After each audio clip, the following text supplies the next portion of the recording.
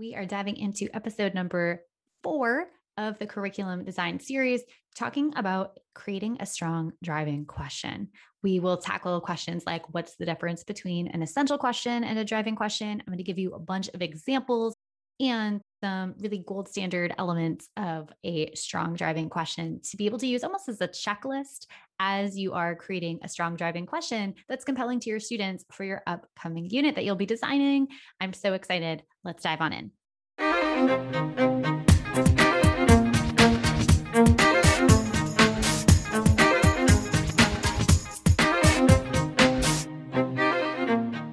Hi, I'm Lindsay Lyons, and I love helping school communities envision bold possibilities, take brave action to make those dreams a reality, and sustain an inclusive, anti-racist culture where all students thrive.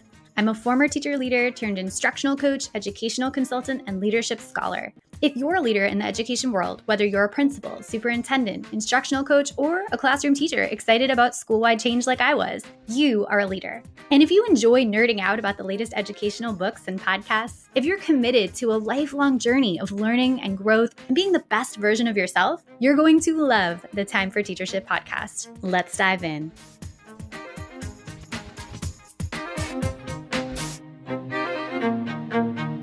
According to PBL Works, one of the quote gold standard elements of project-based learning is a challenging problem or question. So I want to dive in a little bit deeper and take a look at this element that is so critical, but often overlooked or kind of skimmed through or, just seems confusing. And so we don't really touch it or refine it that much. So let's talk about a driving question. And the very first thing I want to do is distinguish it from an essential question.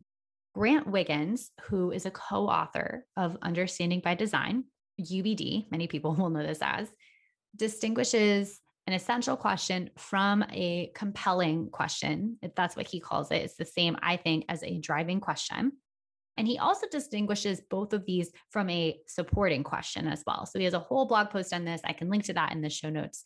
But he clarifies that an essential question is one that recurs over time and points toward important and transferable ideas. To me, an essential question is something that might be your entire grade team, content to content area, creates curriculum that enables students to address an essential question. It's transferable to different content areas.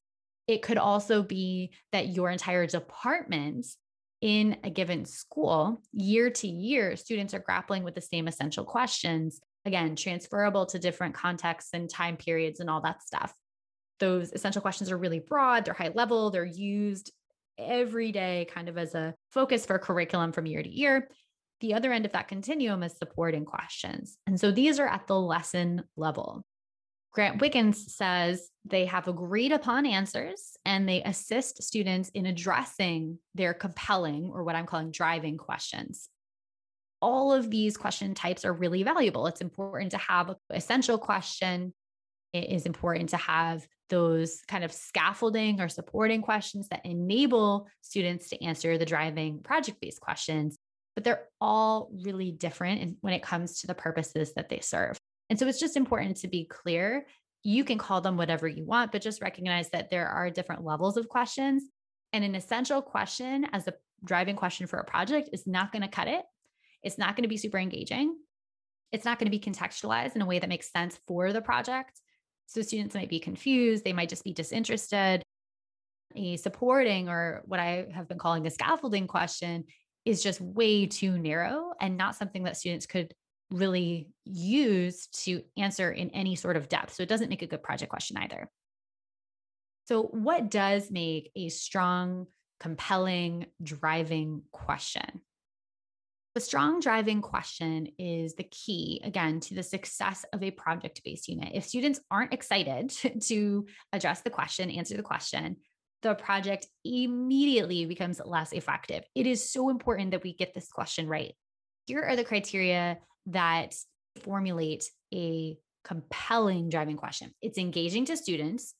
It allows for open-ended responses. So again, just like we said with the supporting or scaffolding questions, we can't really go many places with that.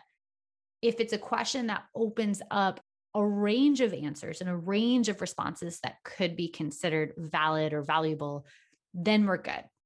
It also, and this is the important thing that I think essential questions miss, and a lot of teachers, including myself early on, missed this, rooted in a specific context. So the driving question should be contextualized. It needs to have a bit of context to it, or else it is way too broad and then becomes an essential question.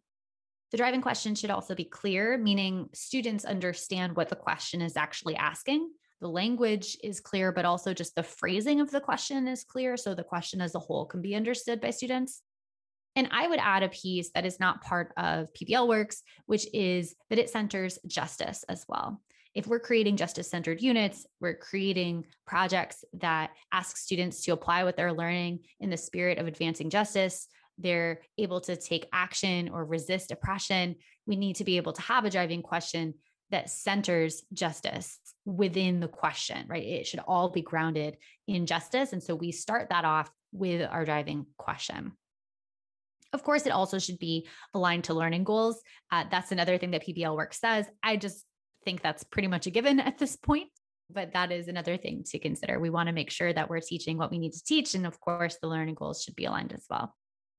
If you find yourself drafting a driving question and it doesn't meet these criteria, or it meets some of them, but not all of them, I would challenge yourself to rewrite. We do this with blog writing a lot. Rewrite a list of maybe 5 iterations before you settle on your final piece. 5 iterations of the question, I think, is a minimum. If you can do like 20 iterations, if you can ask for feedback from fellow teachers, former students, current students, I think that's even better. But make sure that you're being really thoughtful about this step of creating a driving question, because if you move too quickly, the whole project, the whole unit can kind of be upended because there's not a compelling driving question that students want to answer. Let's take a look at an example. This is probably my favorite one. I think this comes from John Larmer at PBL Works, who wrote a blog post about creating a compelling driving question. The first draft of this question is, how is math used in basketball statistics? This is a very common type of question that I would say is probably an attempt at contextualizing an essential question of like, how is math used in life, right? And then they apply basketball, and now we call it a driving question. But that's not really a compelling question that students are going to be excited to answer. That's kind of a pedagogical question that asks the teacher, well, how can you create projects or activities that invite students to apply statistics in a basketball context? That's a question for me as an educator, not for students. The second draft that is student facing might be, is LeBron James the best basketball player ever? Now, I have asked this question not just to students, but to educators, to adults. And our virtual workshop chat just kind of devolved into arguing about this question. So it clearly is compelling, right? It's clearly way more compelling. People are going to have opinions about it. And as a math teacher, you could break down how statistics can be used to be able to address and support that question and your answer to that question. Now, I think there's another component here that is missing for our purposes of creating justice-centered curriculum, which is where's the justice in that piece? So we might actually create another level or another draft of that question. And I am not saying this is a great question, but I've been kind of playing around with this example. It might look something like, what's the formula for calculating the best basketball player of all time? Right? So is there some sort of formula that gives us the best basketball player of all time? And I think what that gets at is what statistics are missing from the debate of whether LeBron James is the best basketball player ever. Are we just using his in-game statistics? Are we just using his points, his rebounds, his assists, right? All these things that we typically use when we talk about basketball.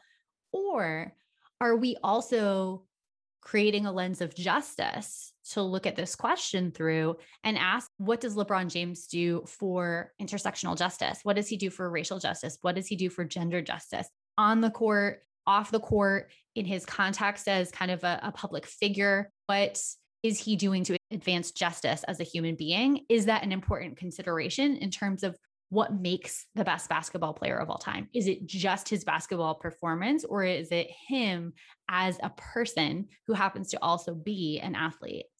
This could create a little bit broader conversation. Certainly, we're still using a lot of statistics, But we could also bring in concepts of racial justice and what LeBron James has done for racial justice efforts to be able to speak really intelligently and broadly on that topic. You're going to need to do a little bit more research into the context and statistics of these other issues that he might be talking about. So I think that is an opportunity for people to add a layer of justice. Thinking back to this kind of checklist of what the driving question needs to have, it is engaging. Is LeBron James the best basketball player ever? Certainly more engaging than how is math used in basketball statistics. It allows for open-ended responses. You can say yes or no to the question of, is he the best? When you open it up in that third draft of like, what's the formula for the best basketball player? Then we have even more open-ended opportunities, whereas our first is kind of a yes or no, but I have a lot of avenues to be able to support the yes or no. So I think it still fits an open-ended response requirement. It is rooted in a specific context. So we are not only saying basketball is important, but we're asking about LeBron James specifically. So I think that is really specific.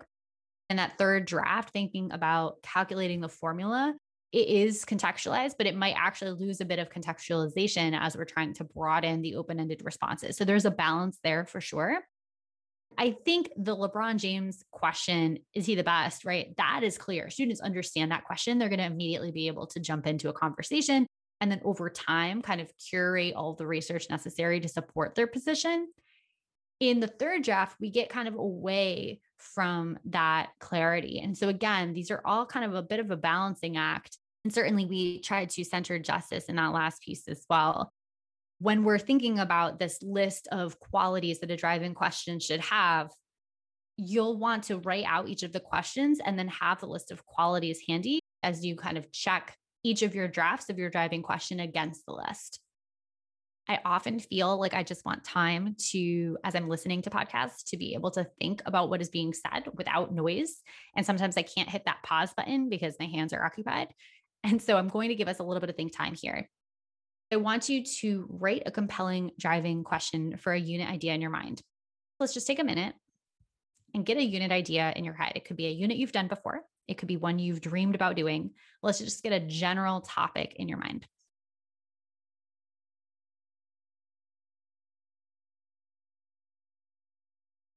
Once you have that, I want you to draft at least 5 possible driving questions. You can write it down, you can think about it, but let's just take a moment to just brainstorm at least one driving question.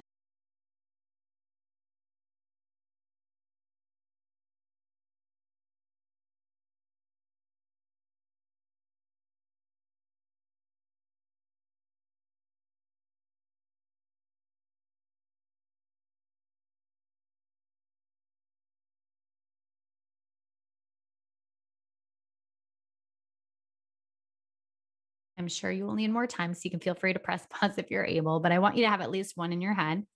And then let's go through the checklist.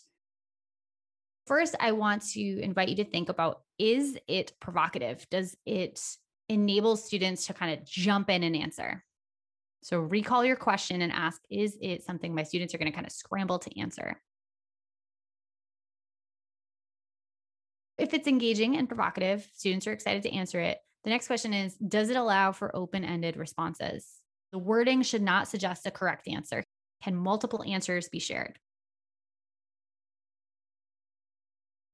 Is it rooted in a specific context? So is there a relevant context provided, or can students choose a context? If you're thinking about it in the context of a unit where students could go one of 3 different paths and students can determine which path they want to go down, but there is options for context provided. It basically, this idea of context gives them a clear why. So why am I answering it? For the LeBron James question, why am I even thinking about the question about math and basketball, right? Why is that even important to me? Well, now I've contextualized it. So I have the why, I have the motivation to answer. Take a moment to think about, does your question have a clear why, meaning a relevant context that would excite students to answer that isn't too broad?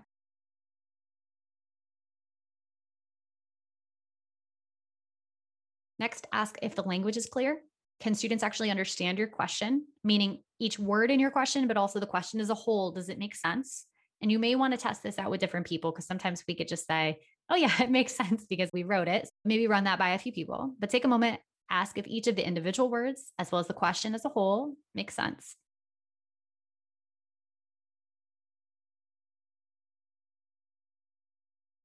And then ask, does it center justice? Is justice at the core?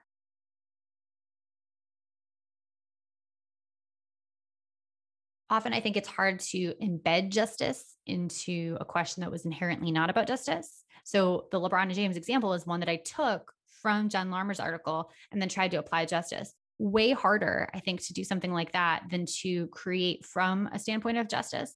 So if you're struggling with this, I would say kind of start again, brainstorm a unit idea or topic idea from the beginning that centers justice, and that becomes a lot easier. The other things are a lot easier to adapt because they're more linguistic issues than the content itself. And a final check, this speaks to something we said earlier. Can this question be answered in 1 minute? It shouldn't be. This should require a strong understanding of course knowledge and skills to be able to answer it. Okay, if you have just done that activity and you're like, whoa, I need to start again from scratch, or if you're thinking, wow, I couldn't even come up with a driving question, no worries. Of course, this takes much longer. So feel free to read, listen, or pause and come back to this later. But I do want to share a couple of formulas with you, as well as some example driving questions that might provoke a little bit of creativity or innovation in terms of getting started there. The Buck Institute for Education, they came up with what they call the TUBRIC, basically a formula to create a driving question. And I think it's a little clunky, to be honest, but it's great if you're just getting started. So they suggest starting with a frame. For example, how can we, should we, the first word or two of the question, then a person or an entity. So how can we would be the person. How can our class would be the person. How should this government, the government would be the person, right? So an actor or an entity, frame the person, then an action, and then a purpose or an audience. So for example, how can we solve, that's our action, a particular problem? Littering in our school would be the purpose. If we take an audience view for that last segment, it might be how can we create a product? So, create a product would be our action for our first period math class. That would be the audience that we're creating for. Going back to the government example, should this government pass a particular law to address a particular problem? The first few words of the question, a person or entity, the action that we're going to take, and then the reason we're going to take it. Like, is it solving a problem? Is it creating something for a particular audience? To me, that feels a little bit clunky. I think it's better to create organically. But again, if you're stuck, it's a nice starting point. An even simpler formula, I think, is April Smith, who came up with how can I as the frame, how can I, and then challenge audience. So, how can I plan a school carnival that will raise money for our school, right? So our school needs money, and the creation, the challenge is that I need to plan a school carnival to raise money, and the audience is our school. So that's another one that you can use. I want to talk a little bit about some subcategories of driving questions really quickly. I think of them in two big categories. My most successful driving questions have either been debatable questions. The LeBron James example is a great example. It's not one I've used, but it's kind of a yes or no, and then we can have an argument about it. Or it's to create a product or solve a problem. And that's kind of what the Buck Institute and April Smith's formulas speak to. We're creating a product to solve a problem. A debatable question might be, why has a woman never been a US president? Super open ended. It's an opinion question, but we could debate why all day long. Now, we can use course concepts to be able to understand why that is. So we can use it to support an answer. But really, we're talking about kind of a debate. It's not a debate in the sense that we would think about the LeBron James debate, where there's a right side and a wrong side. It opens up opportunities for a lot of different positions. Can a dog live in the desert? Definitely a yes or no head to head debate. Or another kind of version that I would put under debatable questions is an alternate reality. What if something happened? So, for example, what if the world ran out of oil tomorrow? What if something that happened in history didn't actually happen? Well, how would life be different? It's kind of an opinion. It enables students to debate, oh, that wouldn't happen. Oh, that would happen. And it's kind of a fun twist. But in terms of an authentic product, when we're going back to authenticity and those gold standard PBL elements, we don't necessarily have a final product that advances justice. But what I do think is really important, and what kind of Afrofuturism has taught me, is thinking about alternate realities as innovative, creative potentials for seeing the possible, for seeing the possibilities for advancing justice, for seeing how oppression is not inevitable. And so I do think there's kind of this creative writing element or creativity element to this alternate realities scenario that does advance justice if you look at it through that lens. And so that's why I would consider this part of a justice-based question. The other piece is creating a product or solving a problem. And so driving questions might look like, I'm going to pull from a couple different places here. So Maryland's East Public School, which is in Australia, they had students answer this driving question, which is kind of a two-parter. What can we, as young scientists, do to convince policymakers and governments of the threat of climate change? And part two, what solutions can we provide to minimize the effect of climate change on the environment? Here's one from Washington Discovery Academy. How can we, as first graders, create geocaching sites to promote physical fitness in our neighborhood? So you can see these use the formula a little bit more, right? How do we, as an actor, solve this problem for this audience? Other kind of subsets of this idea of creating a product or solving a problem could be that we're teaching others about something, or we're convincing others to change their behavior. So a convincing one might be, how can we persuade teenagers to drink more water? A teaching one might be, how can we teach senior citizens how to use an iPad and communicate with their grandchildren? Other categories that I've heard put out there, and I'm not a huge fan of, include the broad themes. So for example, how does math influence art? Again, I think that's not a driving, compelling question. I think it's an essential question because it's too broad. But a math class and an art class could consistently go back to that question unit after unit throughout the year and just think about how that question relates to what they're learning. Super helpful, not a great project-based question, right? Not a driving question. It's not at that level. It's too broad. Another one that I'm not super jazzed about is a fictional scenario. And I say that because I think there are opportunities for us to create scenarios that are real and not fictional. So for example, you're a NASA engineer, you're in charge of building a moon base. What are the 10 most important things to include and why? That is probably a really cool question to answer. And so if engagement is your priority, go for it.